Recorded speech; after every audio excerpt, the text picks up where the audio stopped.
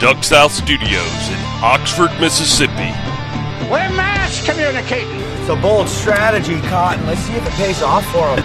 This is the End of the Line podcast, powered by DuckSouth.com. I gave it a 10. A 10. Sweep the leg.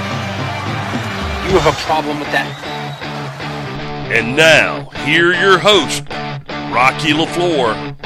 Everybody on? Good. Great. Grand. Wonderful. No yelling on the bus.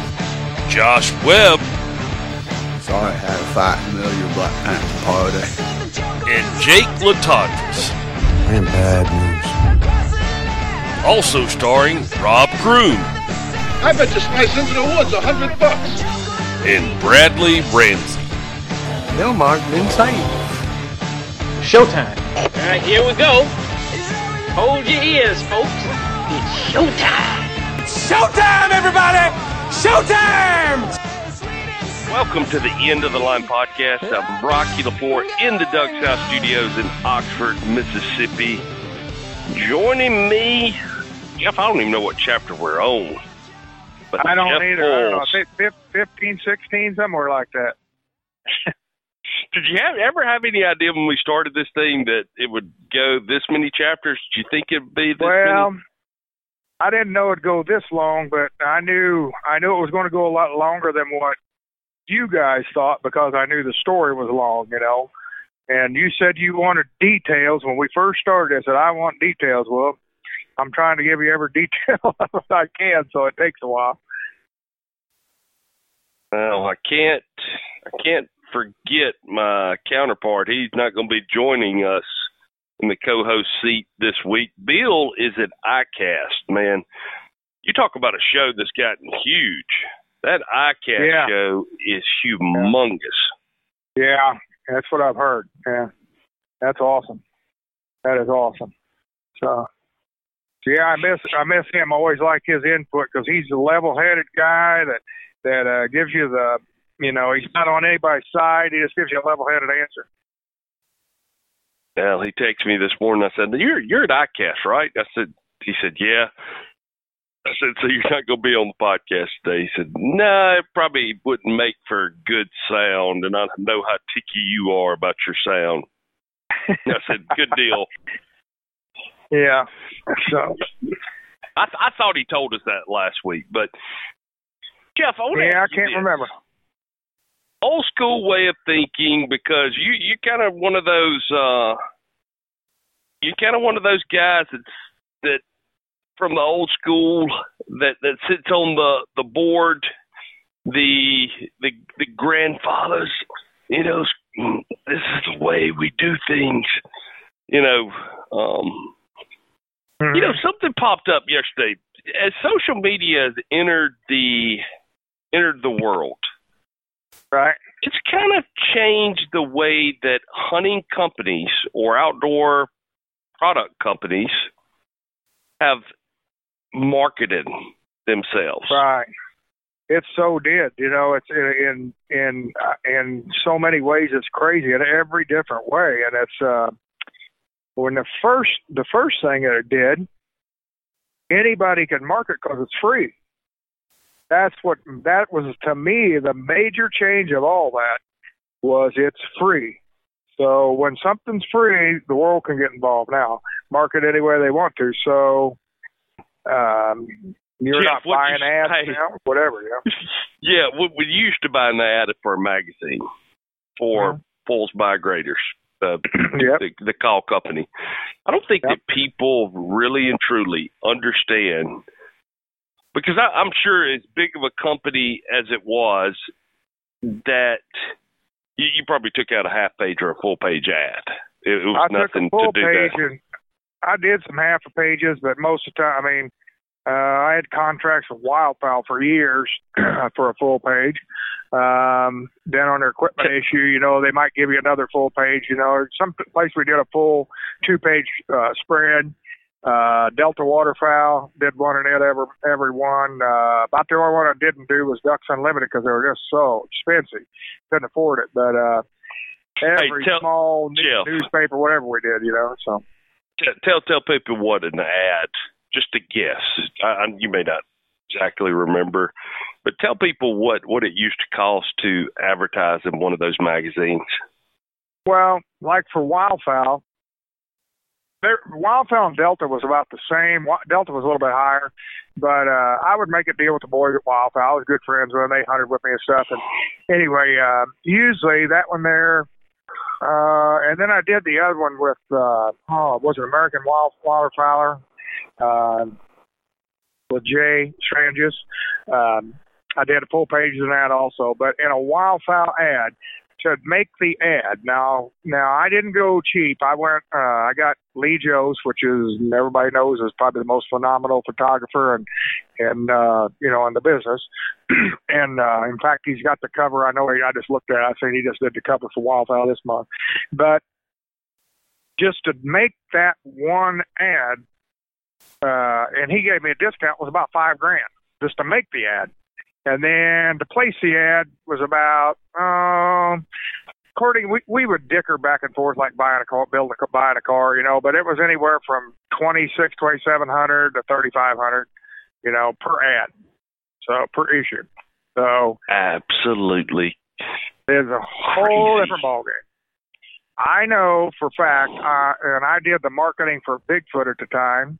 And then Lee and I were both involved with FAs, with the marketing they did at the same time. And between, the last time I know, and there's a reason I remember this, in the Delta alone, between Bigfoot and I, with them a Bigfoot full page ad in mind, and now believe me, we did some dickering, and I'd always do the get the ads out and do all that. So we'd get a better deal by doing two, but that still was $25,000 to $27,000 between the two of us every year. So it was a whole different ballgame, it was than it is now.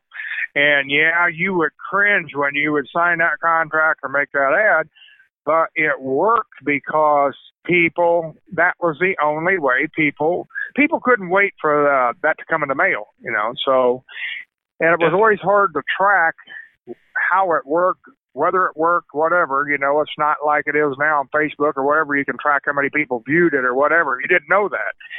All you knew is if the way I looked at it, as long as calls are selling, I can afford it, it must be working, so I'm buying it. So anyway, that was kind of the way it worked back then. The only other way you could do it was buy a commercial on, and we did some of that, on one of the TV channels, or something. We did some of that, but and all the local, like back then, you would have, and I think there's one, a paper flyer, a sporting deal out of Peoria, Illinois. There's one out of Chesapeake Bay and all different areas like that. And I would put ads in all those. And some of them I'd even write stories and trade stories for it or whatever. But yeah, it was a whole different marketing game then. So with that,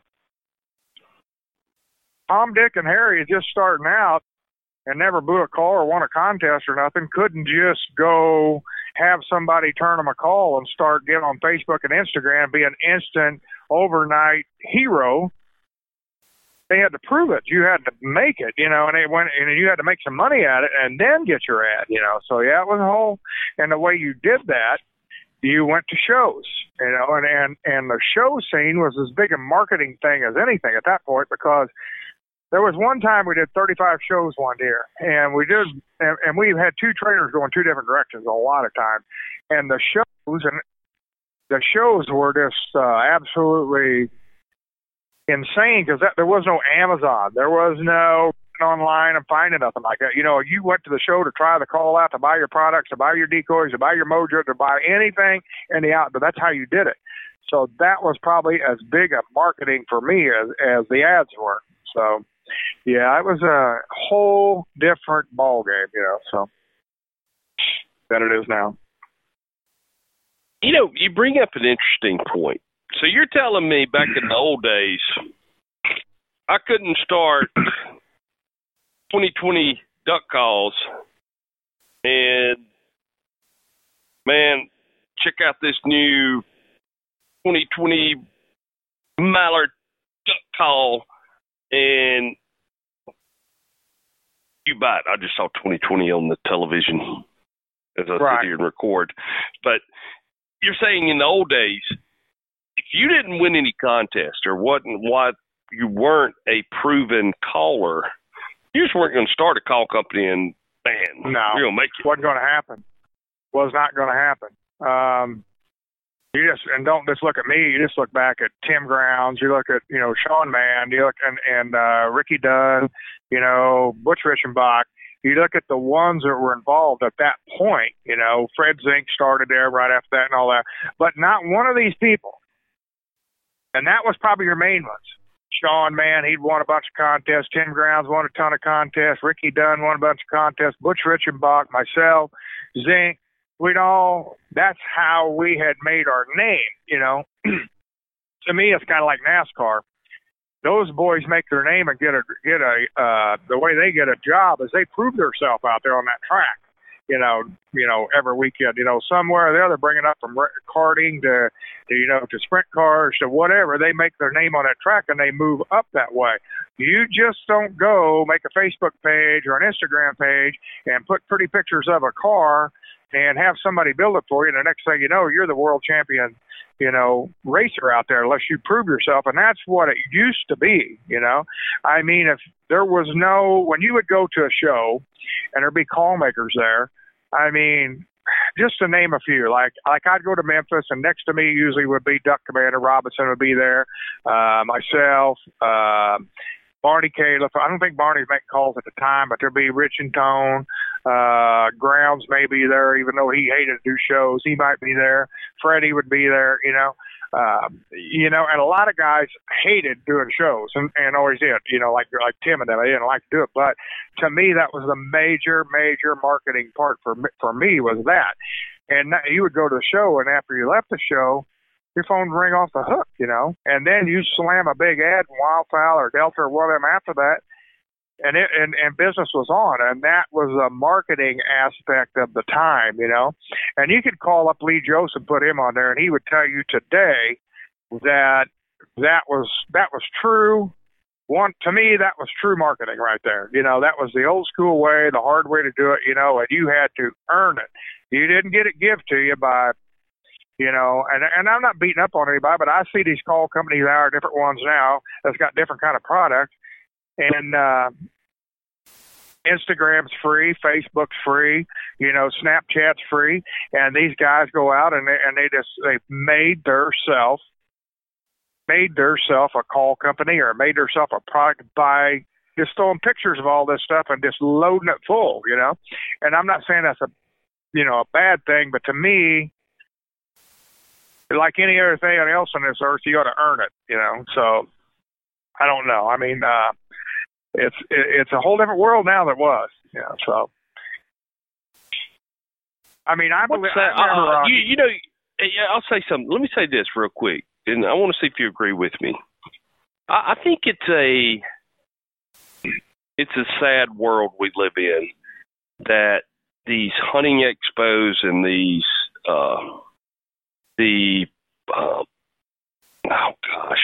you have these expos and these trade shows that everybody used to attend. Mm-hmm. And man, that's one thing growing up that we didn't spend.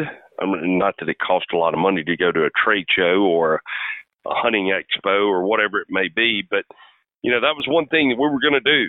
If there was one close by, we were going to participate. We were going to go to it. We were going to see the new innovations. And to me, growing up and going through that at that time, it's sad to see that the participation is so low when somebody tries to start one of these events.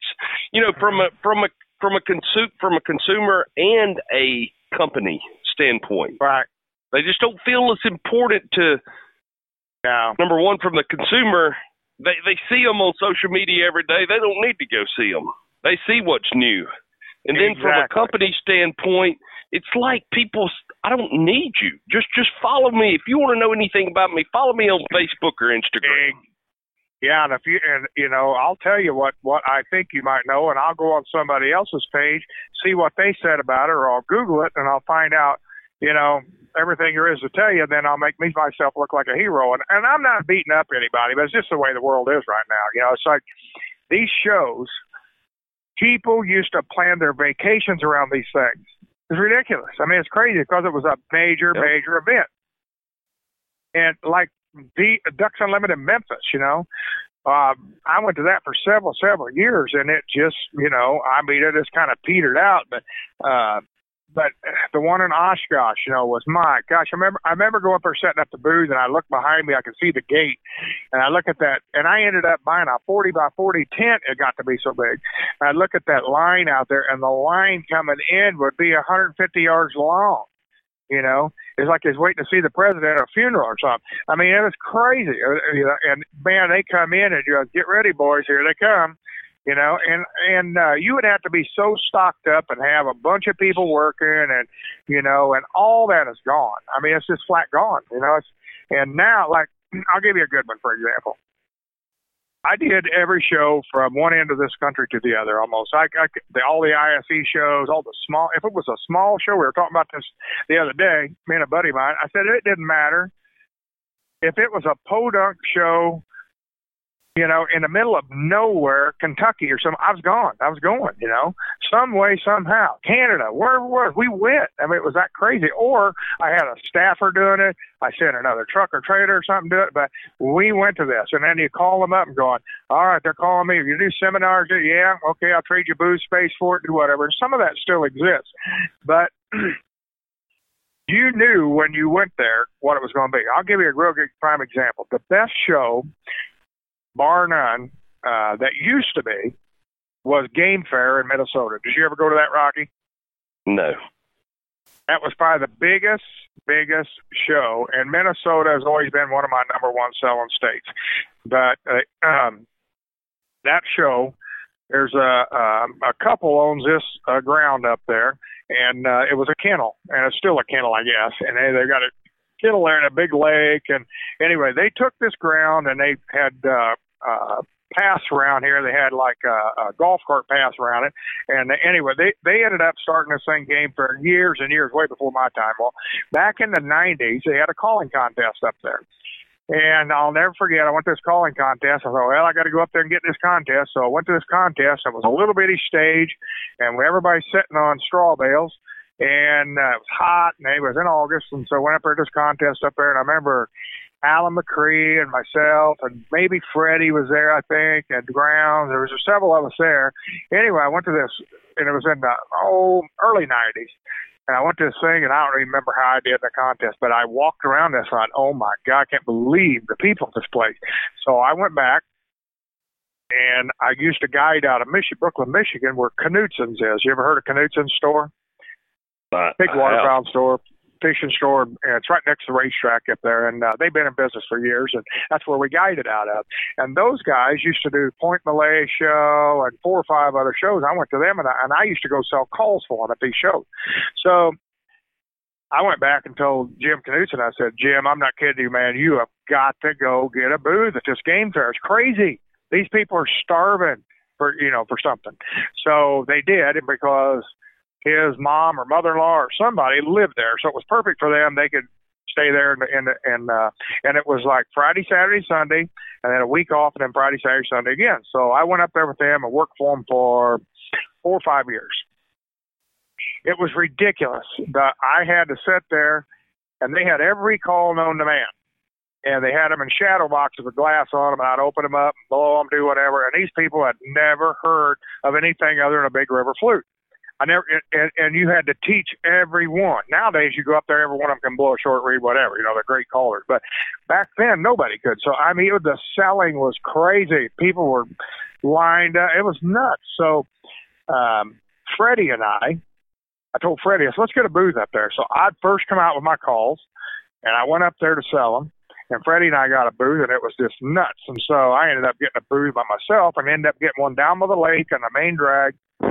Excuse me. And I had it for, I don't know, 17, 18 years. I don't know what it was, something like that.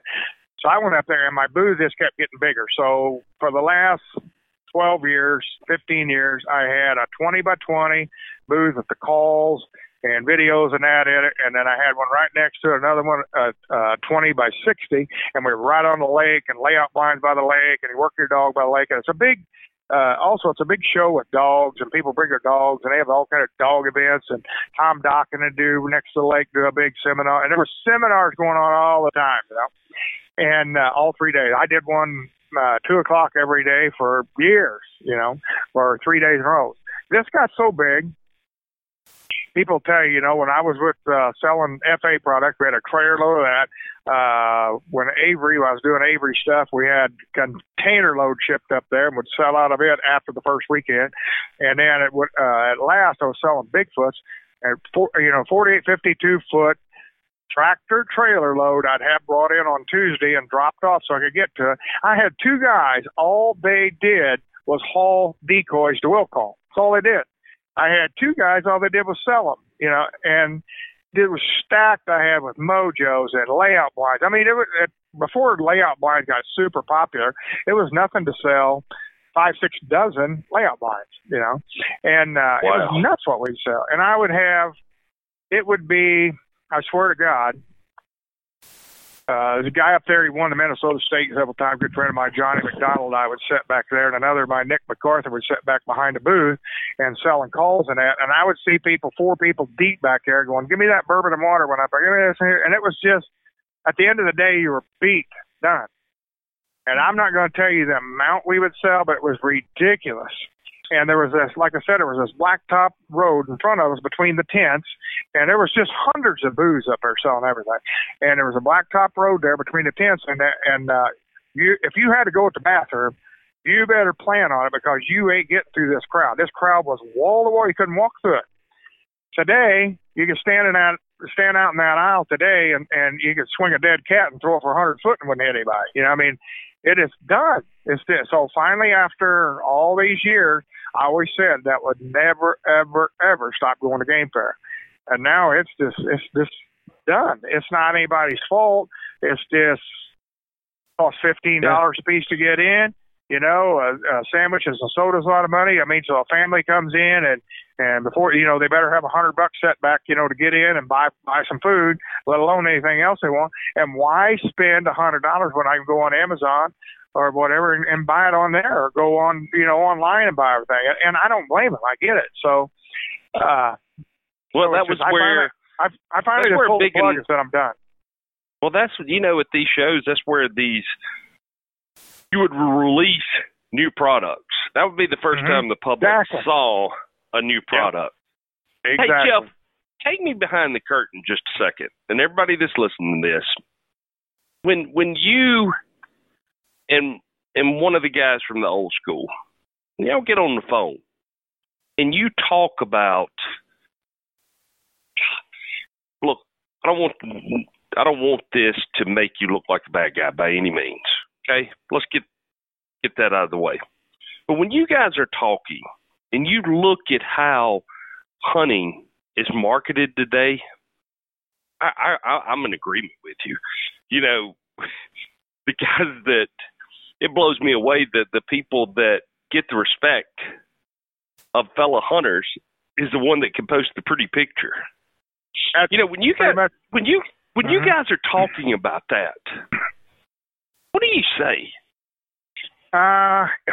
Well, we used to talk about it a lot. It's went so far now, you know, everybody kind of just shakes your head and goes on. But it's just, I never thought it would evolve to this. Never. You know, I never, ever thought it would evolve to this. I would always thought, you know, I mean, I'll be honest with you. When I started, I wouldn't even have thought about starting this unless I had several championships under my belt. I'd worked a bunch of shows. People knew who you were and all this, and then bring out something, you know.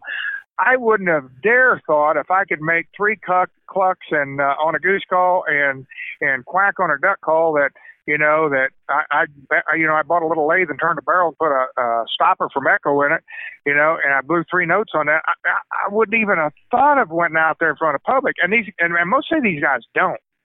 Most of them don't, you know, go out there, you know, the shows anymore. They just do it online,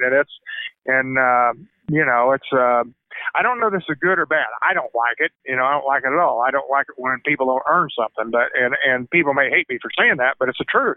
You know, and today, we had a flip phone at best. Most of the time, we didn't have anything, you know, so I wasn't going to get no picture, you know, worth of crap off a flip phone. And he didn't even think about taking one. We had to buy a camera. You know, we had a big camera, a nice camera. Or we had I remember Lee Jost telling me, go buy this Nikon, blah, blah, blah, blah, blah, this lens and all this. And I about crapped when I spent so much money. Then I didn't even know how to use it till I finally halfway figured it out.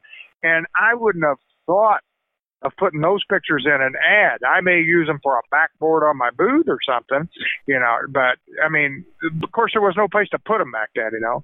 It's just, it is ridiculous how it's changed, you know. I mean, it's, and it goes back to what we were talking about before, how easy somebody can be destroyed, you know, over the internet with, you know, with the internet cowboy sitting behind it, you know, and he's, you know, tidy whities eating Cheetos, you know. So it's crazy how this has all evolved and changed. I mean, I used to look, you said about bringing products out. I used to so look forward, and I still go to this show. I wouldn't miss it for anything. It's like when, but Burlington, Iowa. It's a one Saturday show in February, first weekend of February. Big contest, and it used to be so big it was ridiculous. If I told you the dollar sales what it used to be, it was nuts.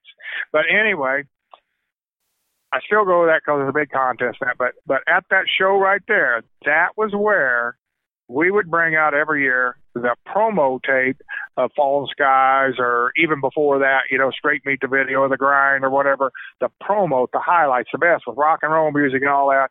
I could not wait to release that at that show. And everybody couldn't wait either. And I'd have me a TV set up, a big old bulky TV with a VCR player, you know, and I couldn't wait to get that thing rolling and cranked up.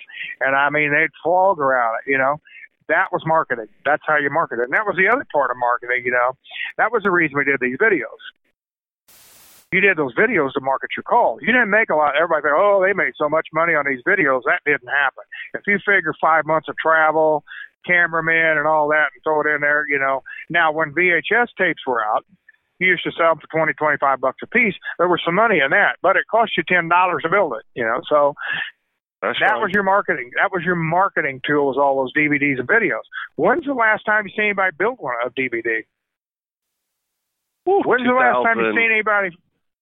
When's the last time you seen anybody now spend 5 months out there trying to get the best footage? They don't do that. They go hunting 10 times and show the highlights off an iPhone. You know, the cameras now and the video off an iPhone is as good as anything. You know. That is way better than what we used to have, you know, on a fancy camera. So, and there's another thing that goes with this. There's a million things that plays into this. Editing equipment.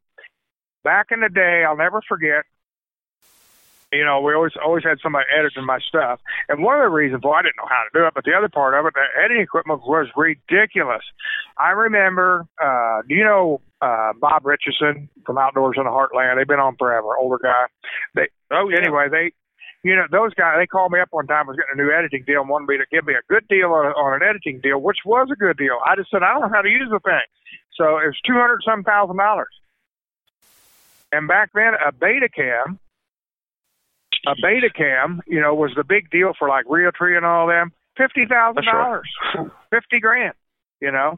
And the cameras, you know, even the cameras I were using, you know, were 5, 10, 7, you know, 5 to 7, $8,000. Now you can go buy a camera 10 times better than that for under $1,000. If you want to use one, you get one for $300. You know, so everything has been made easier for people to market and do this here. That's why it has went. And is there anything wrong with that? I guess technology is awesome, but I personally miss, you know, maybe because I am old school, but I miss the shows, meeting the people. I'll give you a good example. Like I had 7 to 10 people at Game Fair, or a lot of different, or at Oshkosh, or those shows all the time. It was a family reunion for us, you know. I met all these people. The staffers would come up every night. We would go out to eat dinner. Sometimes that week off, I would stay and put calls together. One of my friends is in Sartell, Minnesota, put it in her basement, and then we would enjoy the week or whatever. So it was like a big friends gathering, you know. I just texted them all the other night and said, we need to get together and meet somewhere, You know, no show or nothing. We just need to meet and get together because you don't even see your people. You don't get to see the people you used to see every year. Couldn't wait to see at these shows, you know? Right. It's just lost all contact that way, you know? And I don't know. I think I don't, you know, it was not only was a show a great place to sell things, market stuff, people to try out calls, to try out products or whatever, get their decoys for a year. Now, you know, it was, I don't know. It's just missing the people, I guess, is one of the biggest, also, you know, one of the biggest things for me. Jeff, let me ask you this. But at that time, during that time period in the late 80s, all through the 90s, when you were in early 2000s, did it ever cross your mind because the video was so popular, did you think about going on TV? Well, I'm talking about, listen, you're on TV all the time. Don't get me wrong. But what I'm saying is having a, you know, Jeff Foles hunting show. Well, we kind of did. We had Chasing the Flight show with Final Approach. And I hosted that show, and most of the hunts I did in that show. Not all the hunts, but most of them. I hosted that TV show. It was on for 2 years, I guess. So that was in mid-2000s, something like this. And you was talking about the 80s and 90s. In that time is when we were like blowing in contests and trying to earn your way up and all that, you know, and going to different shows and doing that. And really when this show thing that I really started going to on my own was from 99 to 2009, you know, in a 10-year period where it was just crazy, you know. And I worked them way before that in the 90s, but for other people, for Tam, different ones. But this was when, and don't get me wrong, we're still doing this, you know. So, and just to give you a little idea, we would start, and I'm just going to give you some off the top of my head here. The end of July was the end of your life. End of the next 6 months weren't your life anymore. You know, it was work. Right. So you started the first weekend of August usually at Shields or Presley's or somewhere like that. Or most of the time, Cabela's had their waterfowl fall weekend, waterfowl. So they had them all on the same time. So you had to send people. I had staffers going every direction to every Cabela's across the country. And then I had to be at a certain one, you know. So you had that going on. You had Shields always had a show going on at first of that. And then the second and third weekend was always Game Fair. And I didn't care who was pulling at me to come where, I went to that one. And then the next weekend, you left there, and you went straight from that, straight to Oshkosh, Wisconsin. So you rushed home, got more calls, more product ready, you know. In the meantime, you're ordering shirts and this and this and this and trying to get this all done. And then September started, and I got to get the road and get guiding, you know. So I started guiding and filming September 1st. And then I'm trying to say there's a show in Kentucky. Or always one in oh gosh darn, at the end of Southern Illinois. There's been one there, Marion, Illinois forever. I mean, it was and while I'm hunting, I got somebody else at a show somewhere, you know. And then it went on even into December, January, February at the ISE show. So there would be a time, the only break I ever took, I'd be home at Christmas, but I'd usually hunting on Christmas morning or Christmas afternoon, and then all through that week. And then I would go to Florida. I had a place in Daytona, and I would go there for New Year's Eve. Well, when I come back, I'd drive all the way back. Usually we would. Me and my buddy would drive back from Daytona, and we come back. And when I got home, the trailer was packed, 28-foot trailer's packed, truck's packed, everything's gone, ready to go. I would basically sleep that night, back that morning, and in that diesel truck, big old truck, me and one other guy, and to California we'd head. And we go to California, drive 36 hours to California, straight through, get to a show, set up, next day be at the show out there, come back from that, go to straight from there. When that show was over at 8 o'clock that night on a Sunday night, we hopped in that truck and drove straight through all night to Vegas, get there about 5 o'clock in the morning and be in line to set up at the SHOT Show. And when we get done at the SHOT Show, after a week of that, you would load the truck up and trailer up and head right back to Colorado and do some filming there. and do some filming there, and then do the ISE show there. So that was just a rat race that you were in, you know. And a lot of times we would stop. If we could go earlier, we would go before the SHOT Show. If it all didn't coincide, we'd go straight to Colorado, spend 2 to 3 weeks out there filming out there, and then we'd go leave there, dump all the products off in a garage in a storage shed, have the decoys in the front, load the decoys and blinds up, hunt for a week, throw the decoys back out, load all the products back up, head to Vegas, you know, to the SHOT Show. And sometimes across that mountain, Jeez. you know, and across 70, you know, go across there, you know, it was brutal. You know, the road would be shut down, tractor trailers with chains on. There you are pulling this big truck through there, driving all night to get to Vegas. So, yeah, the road life alone would be a story. I always like that. Bob Seger's got it best, you know, when he's on the road playing, called Turn the Page, you know. It's a lot like that. I mean, it is non-stop, you know. So, yeah, and like most people think you're going to the SHOT Show, we'll go out there for 4 days. Well, that ain't it. When you've got a booth out there, you're there a couple days before. Then it used to be 2 days before the SHOT Show is when you got your booth for next year. And you earned your points by being there so many years, so you had to go sit in a meeting for 4 hours and pick your booth, you know, for next year. So things were a lot different, you know, it used to be. So, but anyway, yeah, life was pretty busy. You know, I was just saying to Ryan last night that in the old days that, you know, the only really dead period, especially if you hunted turkeys and waterfowl and deer, right, you had about a 3 or 4 week period in there that you better get your personal life in, because those other 10 or 11 months you were rolling hard. Yeah. Jeff, hey, from a personal standpoint, you've been in this business a long time, but, you know, a lot of people sacrificed a lot of things to be the success that they were in the hunting world, and those stories never get told. Right. And it goes into the guiding too, because, you know, you're guiding, you're away from your family for 100 days, 150 days, and you lose a lot to gain the success. I've never seen it and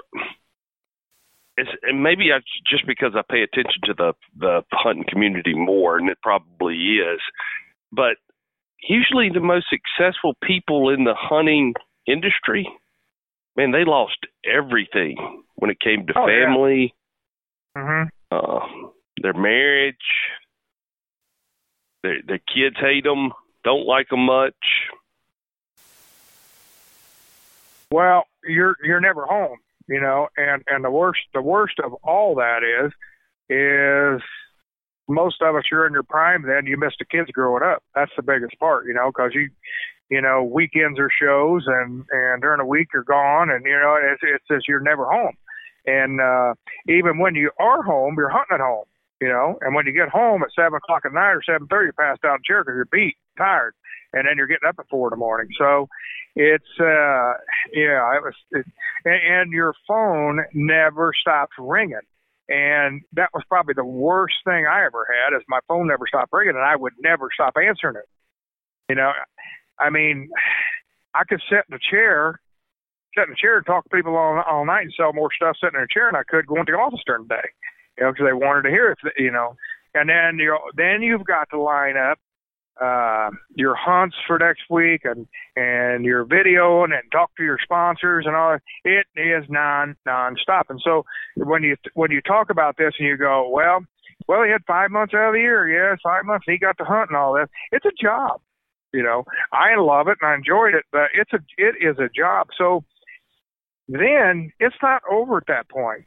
Now you just did all that work. Now you gathered all that footage and all that stuff. Now the editing starts where you got to be there, you know, and the way it was back then, you would sit and watch clip after clip after clip and write down time codes of what you wanted your editor to film, how you wanted it. It takes hours upon hours to go through all these tapes, you know, and and you're doing two videos, two 2-hour videos, and a series of 26 TV shows, you got to do interviews for all this. So you got all this, daily.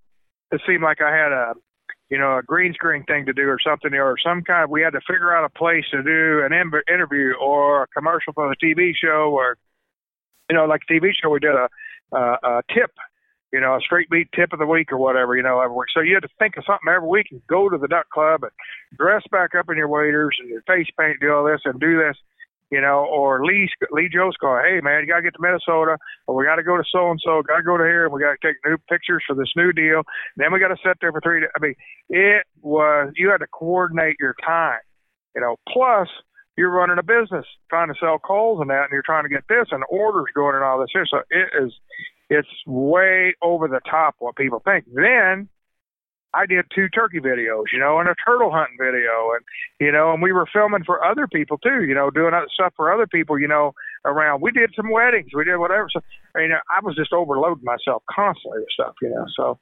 wow. My only getaway from any of it was riding a Harley on a weekend. If I could get away in the summer and go ride a Harley on one day of the weekend, I was happy camper. So yeah, it was. If you're going to be successful, you got to work hard. Well, look, we have spent a lot of time talking about this today, and our plan was to get back into the story. But, hey, I kind of wanted Bill to be here anyway for, kind of this last chapter. Because I think it's a very, very important one for everybody to hear. And Bill will be good to have here for ask questions. So the last couple that we're going to do this, it finishes out the main part of the story. To me, was the most important part of all of it.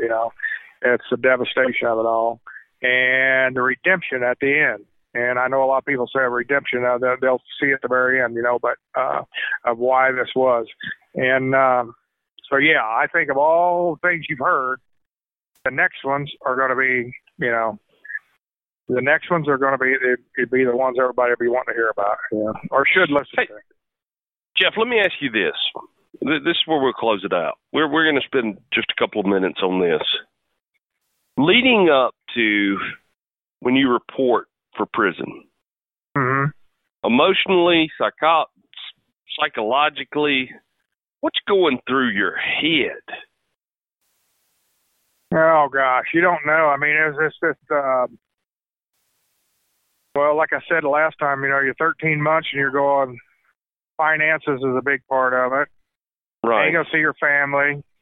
What about my house? What about my business? What about this? What about that? How am I paying this? How am I going to do this? How do you get in your head that 13 months you're going to be going, I got to take care of everything's going to be taken care of for 13 months before I leave. It's all going to be taken care of. And how do I see all these things, get all this taken care of right before you leave? And how do I, and then in the back of your head at night when you lay down, you go, holy crap, what's this going to be like when I get there? And, you don't have one iota, one clue what that's going to be like when you get there. None. You don't have any clue. You just walk in the door or don't know. So you try to find out as much as you can. You can't Google this stuff, This is stuff you can't find out, from somebody that's been there. You just can't. So there's no way of knowing what can I take, what can I do, can I take addresses for people to write, what can I do, how am I going to get there, what am I going to eat before I get there, what's it going to be, It is an emotional disaster to prepare for this. So you finally just get grips on it, and I took care of my financial stuff, and I took care of all that stuff for 13. Most of it I tried to take care of for 14, 15 months, so when I got out, I didn't have to deal with it. And how's the business going to run, and how's this? I tried to take care of all the best I could with all that, and then you finally said, okay, let's go, let's do this, And then Cole's 18, and he's got to stay at the house and take care of the house, and at that time I had a big house, a pool, and all that. He got to take care of all this stuff, So and working the business, and my daughter's in the business, and you're like, do I keep all these people? And then I'm trying to keep those guys. See, Cole and those guys filmed while I was gone. They put out a video when I was gone. So, you know, you got that on your mind and how to coordinate that. And, you know, so to answer that, there's a million things you had to take care of before you went.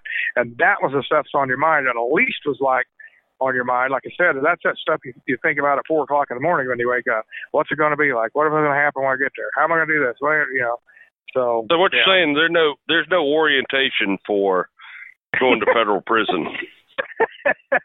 And now that orientation lasts about 10 minutes. And that's when you get really prepared about that 10 minutes orientation, and that's giving you some clothes, taking everything away from you, strip searching you, and asking you. I would never forget till I walked in. They go, "We got to know who in the hell did you piss off to be here? Do you know you are the third guy since the 60s ever been here for a misdemeanor for shooting ducks? And now I'm in a community in Marion, Illinois that's a hunting community, so even the guards, everybody there, I know them. I know these guys. You know, I've known them for years. I guided that for years. I knew a lot of them. I didn't know them all, but I knew a lot of them, you know. And, yeah, so then you walk into that mess, you know. Crazy. Can you take anything in with you? The only thing I could take, I had a list of the clothes you wear and whatever you got, they just put it and lock it up till you get out. But no, the only thing I had a paper list of emails and addresses and phone numbers, and that there, and they did let me take that, and that was it, you know, and that was where to get a hold of somebody, you know. So I needed that just you know, for addresses and all that, because I didn't know how to get a hold of anybody, you know, because you don't remember phone numbers because everybody had a cell phone, you know. So I had you know, a couple 3 pages of that, and they let me take that in. That was it. That's all you take. You ain't taking your cell phone in. You ain't taking anything like that, and that's one of the first things they tell you to walk in, dude. You're probably, you know, I remember this too. The guy said, "You're probably a man who lived on a cell phone," and I did. You probably lived on a cell phone. Well, guess what? You don't have a cell phone now. Now, you won't be in here 4 hours, and somebody's going to say, "Hey, man, you want to call your family? You know, I got a cell phone here, you know, whatever." And, yeah, you can do that. Will you get caught eventually? And what's it going to cost you? 184 days. So don't touch your cell phone. And will you be offered to buy one? Oh, yeah, you can buy one. You can buy one. We'll eventually get it from you. So I was like, whoa. He was right. I wasn't in there no time. Hey, man, you want to call your family? You want to do it? Nope. Mm-mm. Yeah, as bad as you want to touch that cell phone, you don't.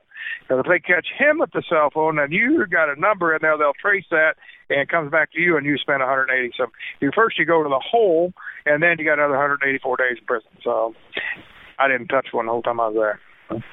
So no, you don't get to take anything in there. This ain't romper room, dude. This ain't going to the country club. Whole different ballgame. We're going to get into great detail about that next week, and like I said, we got a couple more chapters and closing this out. It's gonna be weird though, Jeff. Not getting together on Tuesdays or Wednesdays and recording with you. You know, that's the nice thing about our podcast is it's not a one and done like most podcasts where you just bring somebody in, you ask them, you know, I would say the kind of the upper crust questions, and boom, you're out of here. See you later. Right. You know, you get to know somebody when you spend once a week with them, recording with them. Right. And anyway, well, we'll get back into it next week. Bill will be back with us, and we'll start that because that time, you know, as important as most people think the previous chapters in these episodes are, I think the eye opener is really, really coming next week. Yes, sir. Yeah, I'd say so.